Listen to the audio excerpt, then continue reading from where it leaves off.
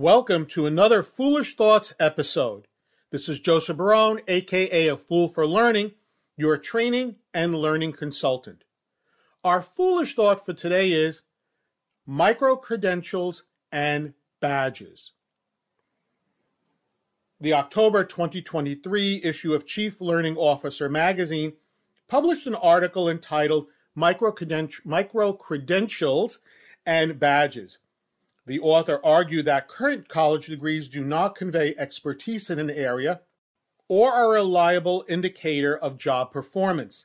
And I would agree with that.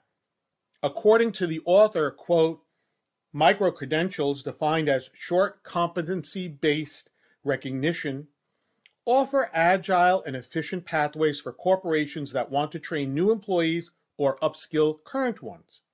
They have the potential to convey precise information about a person and their potential competency to an employer or manager, end quote. And yes, I would mostly agree with that.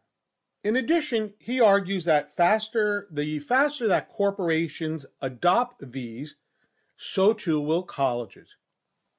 The idea of microcredentials or badges is not really new or revolutionary, and they've been around for a couple of years now. In fact, I did a podcast about badges in March of 2020 and even referred to an article in the same magazine, Chief Learning Officer, in that particular podcast. At that time, the podcast stated that the Mozilla Foundation in 2011 created a standard for this concept entitled Open Badges. Now, according to a 2022 study completed by Credential Engine and EdTech, and I quote, there are 26,285 badge issuers around the world, 14,921 of which are based in the U.S., end quote.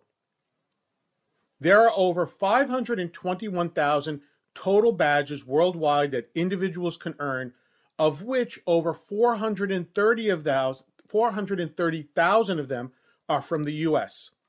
To date, almost 75 million badges have been issued, and that's simply unbelievable.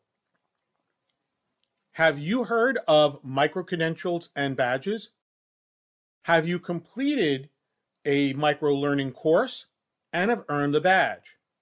If you have, I would love to hear from you and your experience and perspective. Hopefully, I have given you something to think about. If you learned something from this episode, please take a moment to like, comment, or subscribe.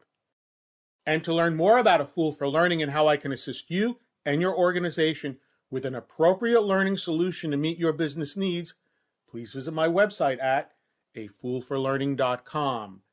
This is Joseph Barone, the CEO of A Fool for Learning, signing out.